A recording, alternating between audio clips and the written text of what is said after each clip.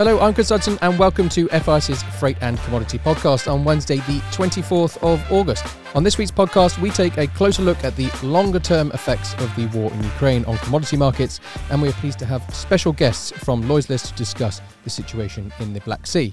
But first, let's take a look at the indexes. What movements have we seen in the past 2 weeks since the last podcast, that being Tuesday, the 9th of August versus yesterday, Tuesday, the 23rd of August, in terms of the numbers being quoted. On the dry FFA market, if you look at Capesize and Panamaxes, those have both dropped. The Capesize is down $5,913 a day, or 47%. On the Panamax 4TC, that is down 20.6%, or $3,295 a day, ending at $12,813 yesterday. The Supramaxes, however, have nudged up 7.9%, or $1,415 a day, to just shy of $20,000 a day. On the iron ore market, the 62% grade has again moved downwards, $6.50 off, or 6% off, had been $108.80, now $102.30. Brent crude, that has moved from 95.78 to 99.78, according to the close reports of the FIS end of day. On the fuel oil reports, that's up $4 or 4.2%. And on the fuel oil, no surprise there that has also moved up, moving up around about $57 on the front future for the SING 0.5% contract there. On the tankers, we've seen a mixed picture, moving up on the TD3C, that's the very large crude carriers. And on the product side, TC2, TC5, TC2 has moved off, had been 358.89 2 weeks ago, now 231.39 world scale. And on the TC5, that had been 265.83, now nudging up slightly to 272.86. The steels, Northwest European steel, has continued its slide off. I remember those rates having been over $1,000 a tonne. Now we are moving very quickly and very closely towards that 700 mark. It had been 2 weeks ago 772.25, now 742 per tonne. And then finally on the European Union emissions, that's the EUA allowances. The €85.93 had been 2 weeks ago. That has now pushed to 89.29, and that has not even been the high of the period of the 2 weeks in between those two. So moving up again in the carbon markets. But if you've browsed the news pages recently, you would have come across several stories relating to commodity markets, as geopolitical, economic and fundamental changes drove price movements in markets. Some examples of these have been the resumption of grains exports out of Ukraine via the Black Sea, the ongoing saga of concern over Chinese economic situation with high property developer debts. There's increasing optimism as well of a new deal, a new agreement to put back in place an Iranian nuclear deal, which would reduce sanctions on the country and allow exports again, especially of oil, is of great importance and great interest to many.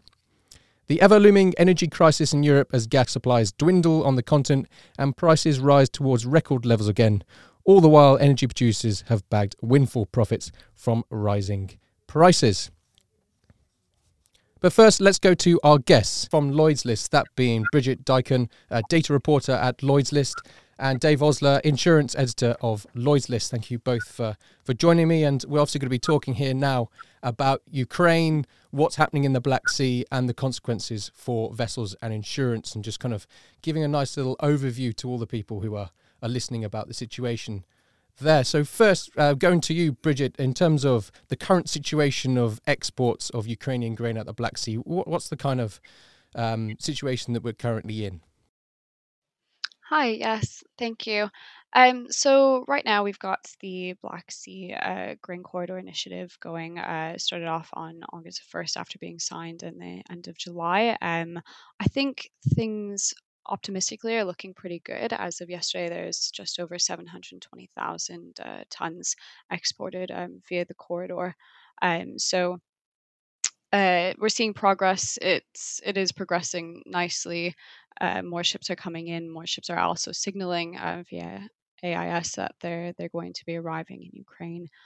One thing I think many people will notice is that the exports right now are largely corn, with a bit of wheat in recent days. But this is because that was what was stuck in silos at the beginning of the invasion. So they have to kind of eliminate all of that and get rid of the ships that are stuck there before they can kind of start moving on to other products and commodities.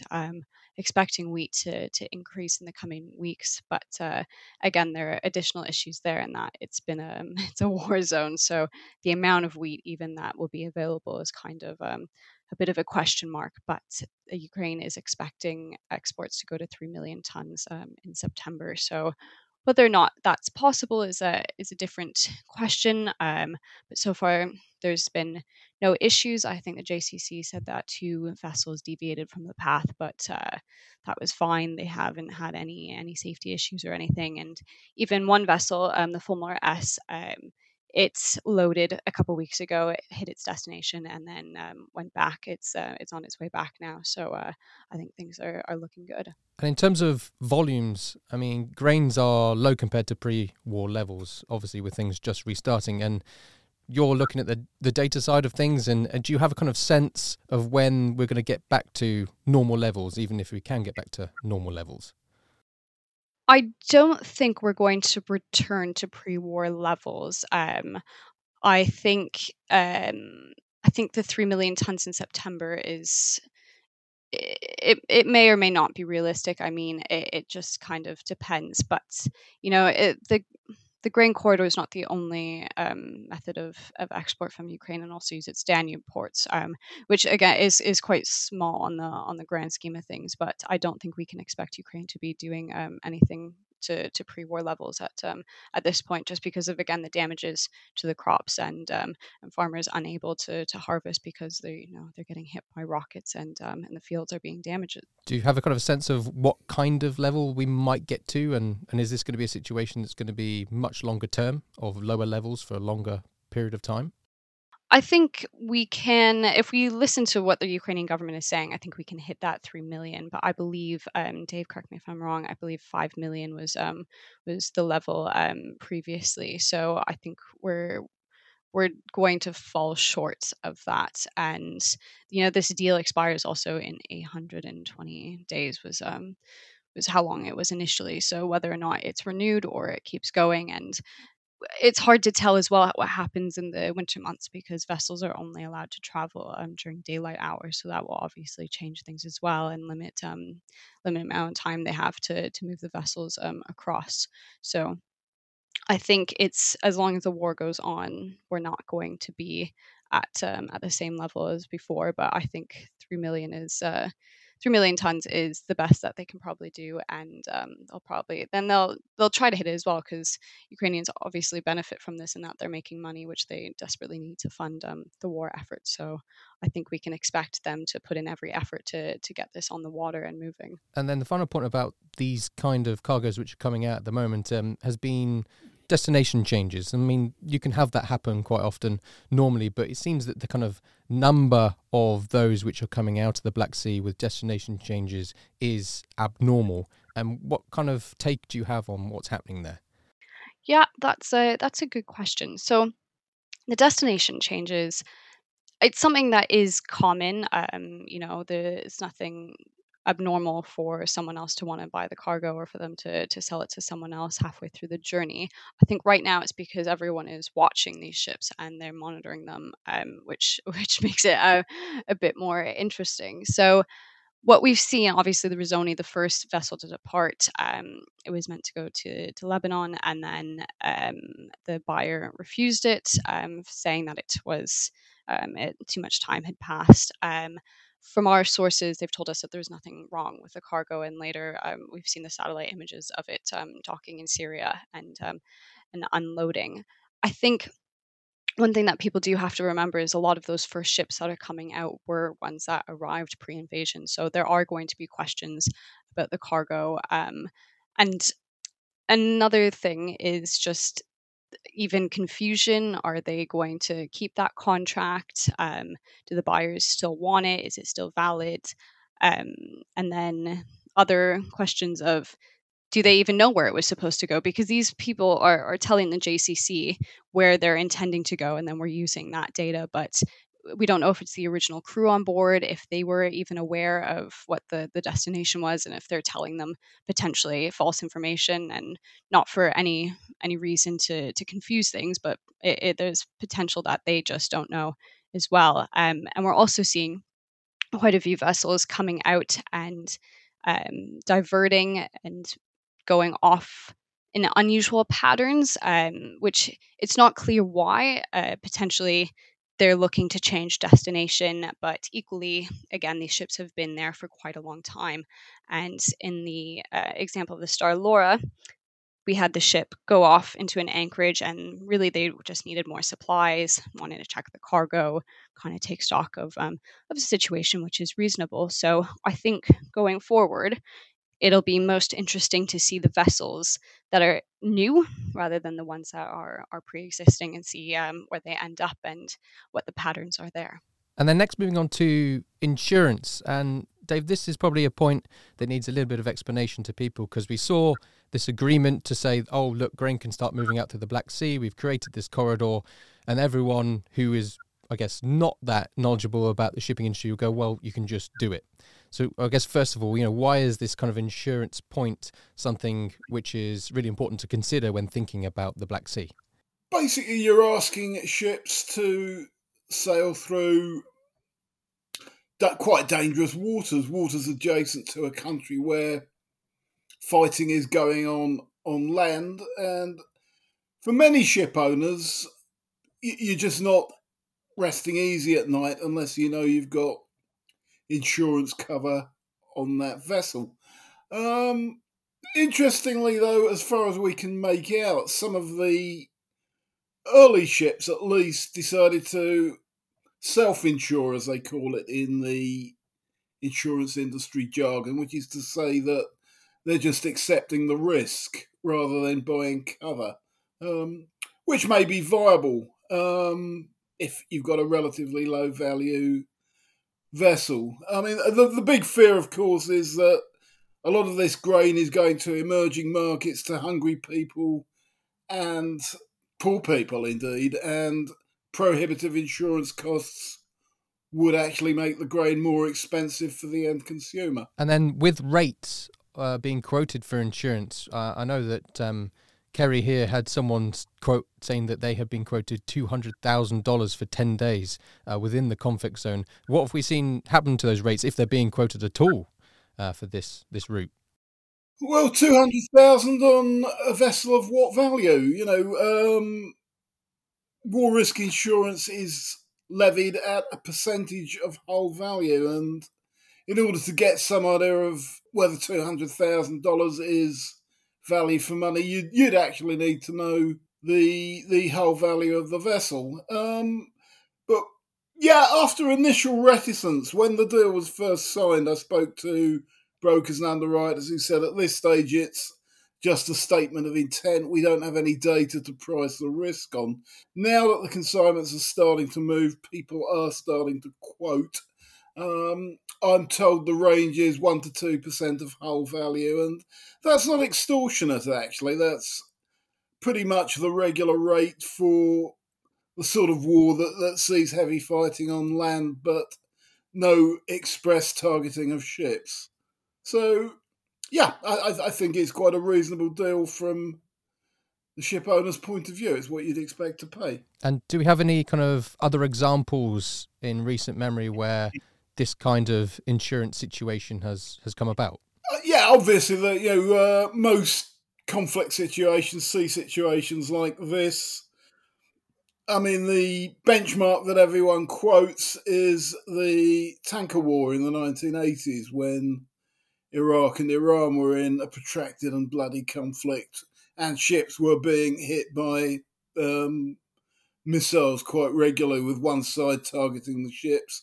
And then you were getting rates of around 5%.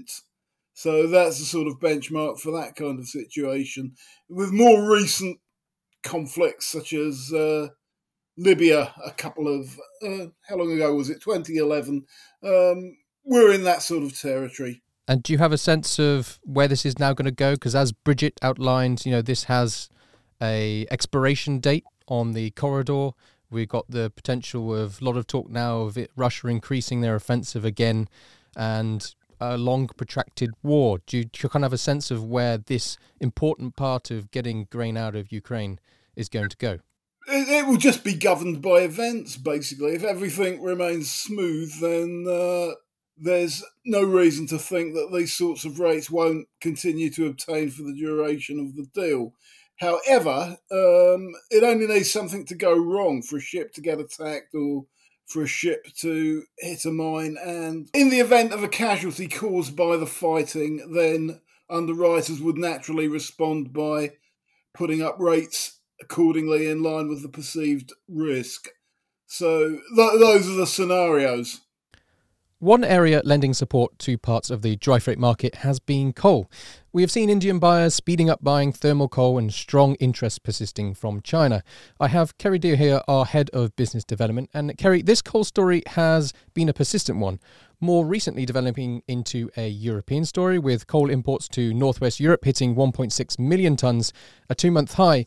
And all of these factors we've discussed so far have, of course, had their own effect on the dry FFA market. So what are we seeing from your perspective? Absolutely. And I will actually address that coal issue in just a moment, very specifically, because it's quite an important story right now. But looking at the Capes, they saw another week of losses last week as market participants' confidence over a rebound in the near term was shattered yet again. Some resistance from the owner side was evident midweek, along with fixtures reported at slightly better rates, the C5 West Aussie China rallying briefly to $8.20 per ton. However, the Atlantic region still lacked much activity, which again capped any gains, with all routes marking lower by the weekend. Volume-wise, iron ore exports from Australia remained at decent levels, with miners actively seeking vessels, while exports from South Africa also made some positive progress compared with the week before. But eventually that support just ran dry, which led to some aggressive selling on paper, in the later part of last week. The underlying iron ore market, I think, is the issue here. It just does not seem near to rallying due to that uncertain steel demand and slow-moving construction activity in China. Low steel margins right now, globally, but especially in China, do not support demand for high-grade iron ore in particular. So shipments from Brazil to China are likely to be kept relatively at a minimum for the foreseeable future, despite small improvements we've seen here and there recently. Just yesterday, it should be said, the physical market showed some green shoots, with the 5TC moving up $409, and the C5 in particular lifting back up to $8.35 yesterday. That is the West Australia-China route. The C3 edged up to almost $19.3 per metric ton yesterday, but it has to be said again that this index remains well below the paper levels, making a strong rebound on paper tough to imagine until we see some much larger gains on that index. This morning, September Cape 5TC is valued at $10,200 on FIS Live, down $4,500 week on week. Q4 trading around $15,200. The Panamaxes followed the Capes down last week, drifting throughout the past week, despite looking rather balanced, actually, in terms of cargo flows, particularly in the Pacific, and with U.S. grain seasonal demand beginning to pick up. Coal demand from Europe increased significantly, as you mentioned last week, with weekly figures reaching a 2-month high, and some support is being found there. Rate-wise, though, it was just activity too thin on the transatlantic routes, with offers still heading lower and the market down to $12,710 on that transatlantic index yesterday. Even in the east, the round voyage rate has slipped down below $14,000 per day now, and on paper, that September Panamax 4TC contract trading $12,425 this morning on FIS Live. That's down $3,700 week on week. The Q4, meanwhile, at $13,350. One more thing I'd like to talk about, as I mentioned, is the coal trade. Those impressive European import figures are retrospective, unfortunately. And I mentioned last week that a potential swing factor harming the dry bulk market has been the apparent rise in Indonesian coal export bans. This is a trade that has been very supportive of the dry bulk market in general, especially the Cape and Panamax vessels up until very recently. We continue to see the Indonesian government go by individual mines rather than making a blanket ban, but it does seem to be making some real efforts to constrain those exports. This week, however, I'd really like to talk about Colombia because Colombian coal exports have also trailed off. They've dropped below 500,000 tons last week, the lowest number ever recorded. That's according to DBX Commodities. This is stemming from a dearth of capital, an absence of new mining permits, and the closure of the Prodeco mine, which are really crushing export levels out of Colombia. This is one to watch, I think, both from the perspective of the dry freight market, especially the Panamaxes, and, of course, the ever-worsening European energy crisis. We really need to try to understand where the needed thermal coal for Europe this winter is going to come from. That's going to be important to understand from both the dry freight rate perspective and, obviously, from the perspective of, people keeping the lights on this winter as well. And just to kind of put into context as well, I have here on a piece of paper in front of me the seasonality charts, which you can see on our weekly dry freight analysis reports. And first of all is giving Indonesian coal exports to China. And you can see in terms of the average there, the high of the 5-year, this is right up there in terms of rates. And then switching again to Australian coal exports to Japan, this is above that level. So the Australian coal exports have done fantastically well. It's worth noting that most of those Australian coal exports to Japan are met coal, not thermal coal. So it doesn't go to power generation, it goes to steel mills. Indonesian exports to China absolutely have been very, very, very high. One of the reasons why Indonesian power stations themselves are beginning to run short of coal, which is why the Indonesian government, unfortunately, seems to be taking some action to try and slow down the pace of exports a little bit. We'll see how that action begins to affect that chart. And if you're looking at this, the average, this is January to date, 2017 to 2021, was in this week just above the 2 million tons mark. And now we're sitting above the 4 million. Yeah, so this is significant. It's absolutely massive. And the China trade, it's worth noting, is not the trade in particular that's been supporting the dry bulk, although it's been very helpful. But that's a pretty short trip in terms of ton mileage. It's been that swing demand from Europe for the Indonesian thermal coal that has risen so dramatically this year. And that's been what's really been driving ton mileage demand in terms of perhaps a swing factor on the Capes and the Panamaxes. So that's the one to watch. And there's another story in the FT I noticed this morning, or maybe it was yesterday, about Poland. And there are people bemoaning the fact that this is a significant coal-rich country, which has been for a long time importing Russian coals, and now is going, well, and as you pointed out, where is Europe's energy going to come from? Well, precisely, and I think you're going to hear a lot more agonizing about, should we be restarting mines? Is it even realistic to attempt to restart a mine in the matter of a couple of months? I highly doubt it, but let's see what happens. You never know, given extreme circumstances, so... Reverse the Thatcher factor. No, reopen the mines. Exactly. As we have strikes here in the UK, I think that we're getting a sense of that. Really bring us truly back to the early 80s. Exactly. So yeah. Hopefully the music's as good. Exactly. Oil is another market that has been significantly disrupted by the war in Ukraine and subsequent Russian sanctions. IEA analysis outlined that Russian oil production has fallen by only 3% since the invasion of Ukraine, with 310,000 barrels per day production in July. A beneficiary of this panic to source legitimate oil and disruption to the usual oil flows has been the oil tanker market. Alex MacArthur, our tanker FFA broker here at FIS, discussed the recent revival in rates and interest in the tanker market. As you mentioned, it's been sort of an interesting few months in the tanker market since we last spoke. Obviously, the conflict in Ukraine continues. The world's sort of coming out the back end of a pandemic. Energy supply issues remain, and obviously the potential of a looming recession has all led to greater volatility, not just in the tanker markets, but commodity markets as a whole. As a result of that, year-to-date tanker volumes sort of now stand at just over 430,000 lots, compared to 340,000 lots for the same period last year. So we've seen 90 million tons more traded since last year. The product tanker market remains particularly choppy, with rates being very reactive to the slightest change in tonnage or demand within the market.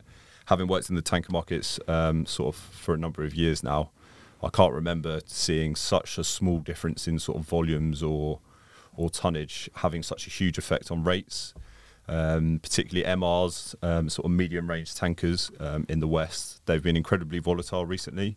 TC2, which is MR vessels loading in Europe and discharging in New York saw the spot market returning to world scale 230 this week, down from 360 just 2 weeks ago. So we're sort of seeing movements of 120 points, which is huge, and sort of on years gone by isn't really sort of the level that we'd see change. Just a small change in the tonnage list, or a sort of a big increase in volumes of cargoes. In the US Gulf, we've seen very similar TC14 for MRs, again loading in the US Gulf and discharging back in Europe.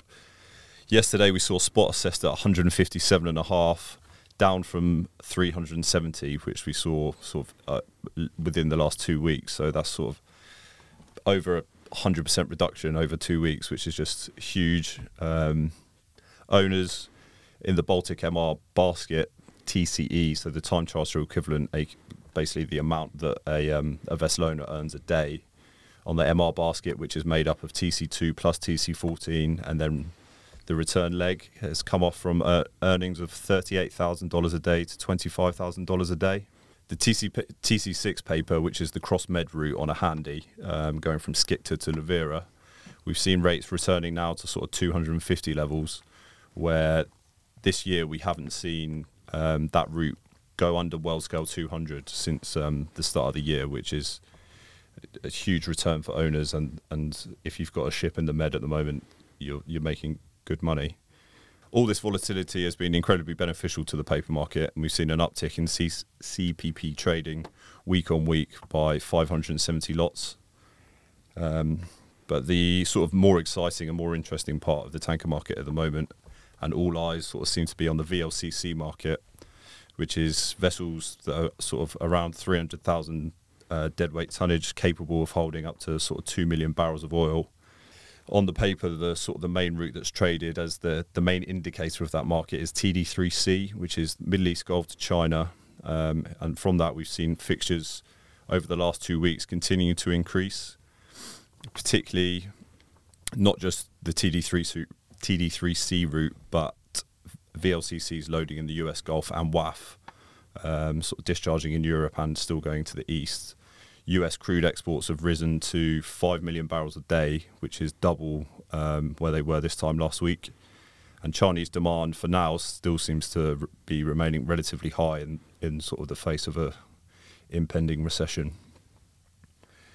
TD3C still continues to look positive, with the highest spot rate seen since 2020, where the pandemic hit and demand fell hugely for crude oil, leading to a surplus of cheap oil, where then any and all tonnage was utilised to store this to then be able to sell later.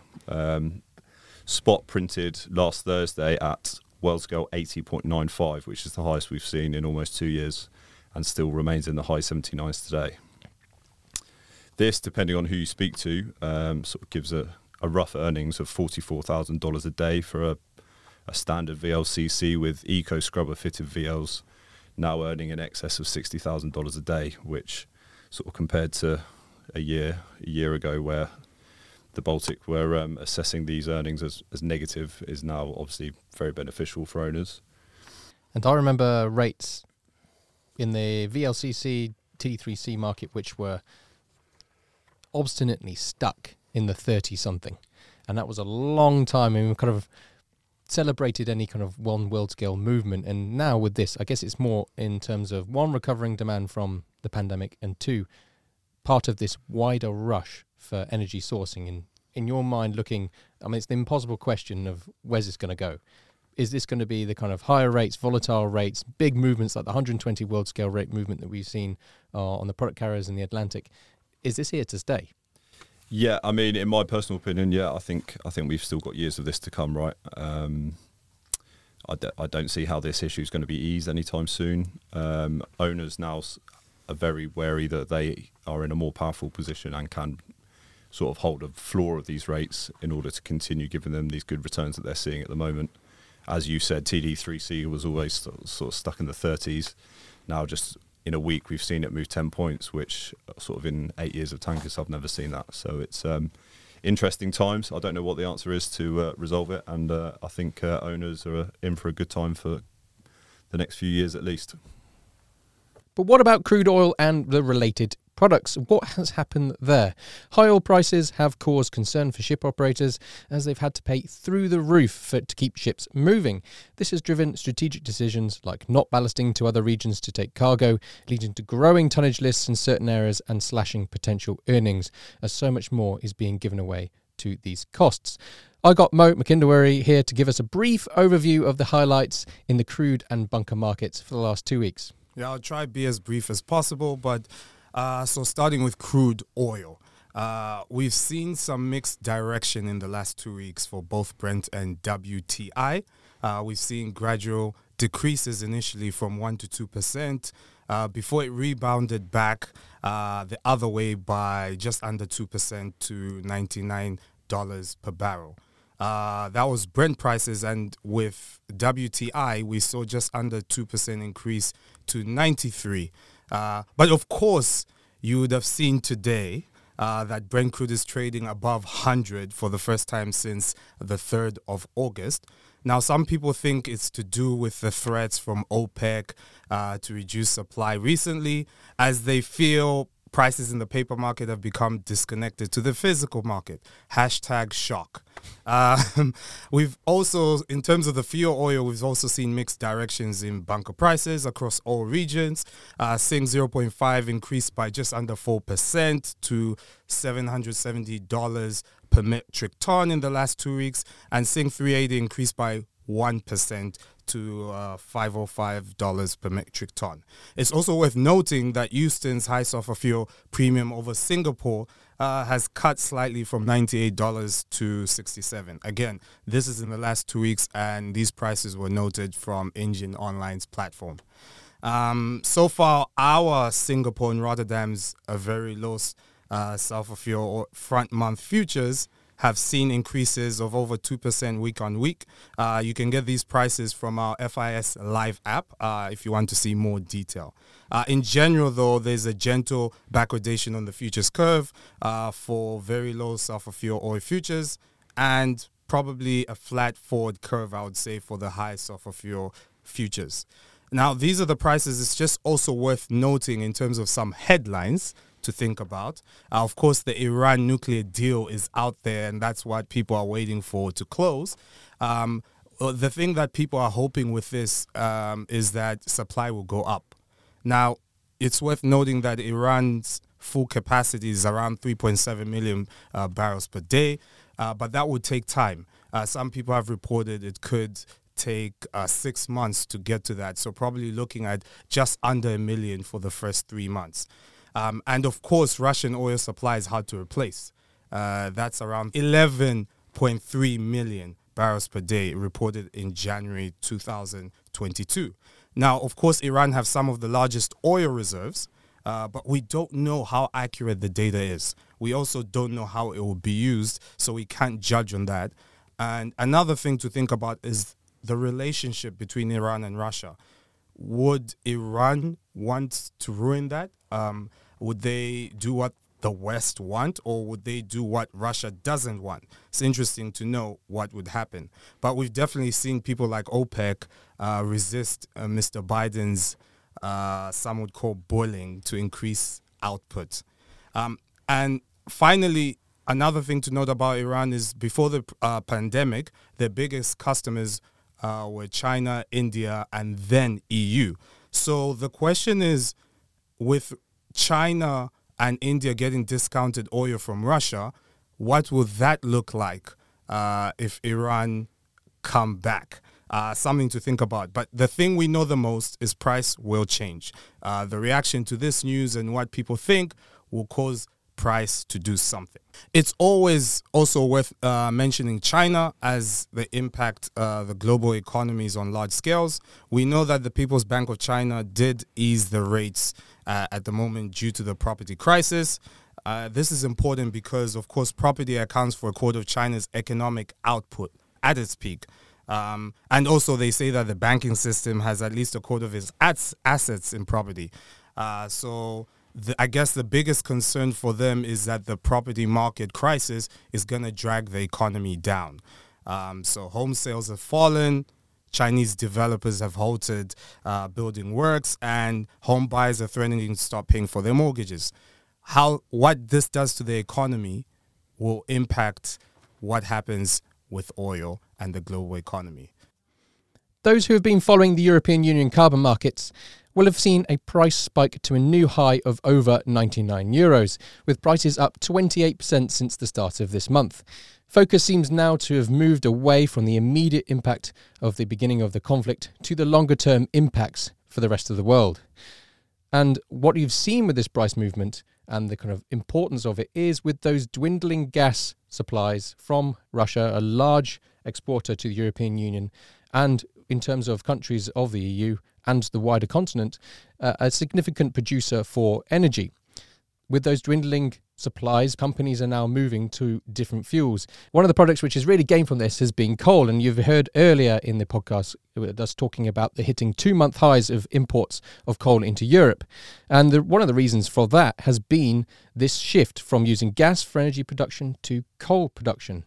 And of course, gas is less polluting when you're burning that to produce energy than coal. Coal is a dirtier fuel, and therefore you're going to need, in the European Union, more allowances to offset using coal compared to gas. And there's a lot of this has been driving this price moving upwards, as well as a refocused kind of more normality, as again, that you've seen a lot of comparison, a lot of correlation between gas markets in Europe and between the EUAs, that's the European Union Allowance Market, the carbon emissions contract.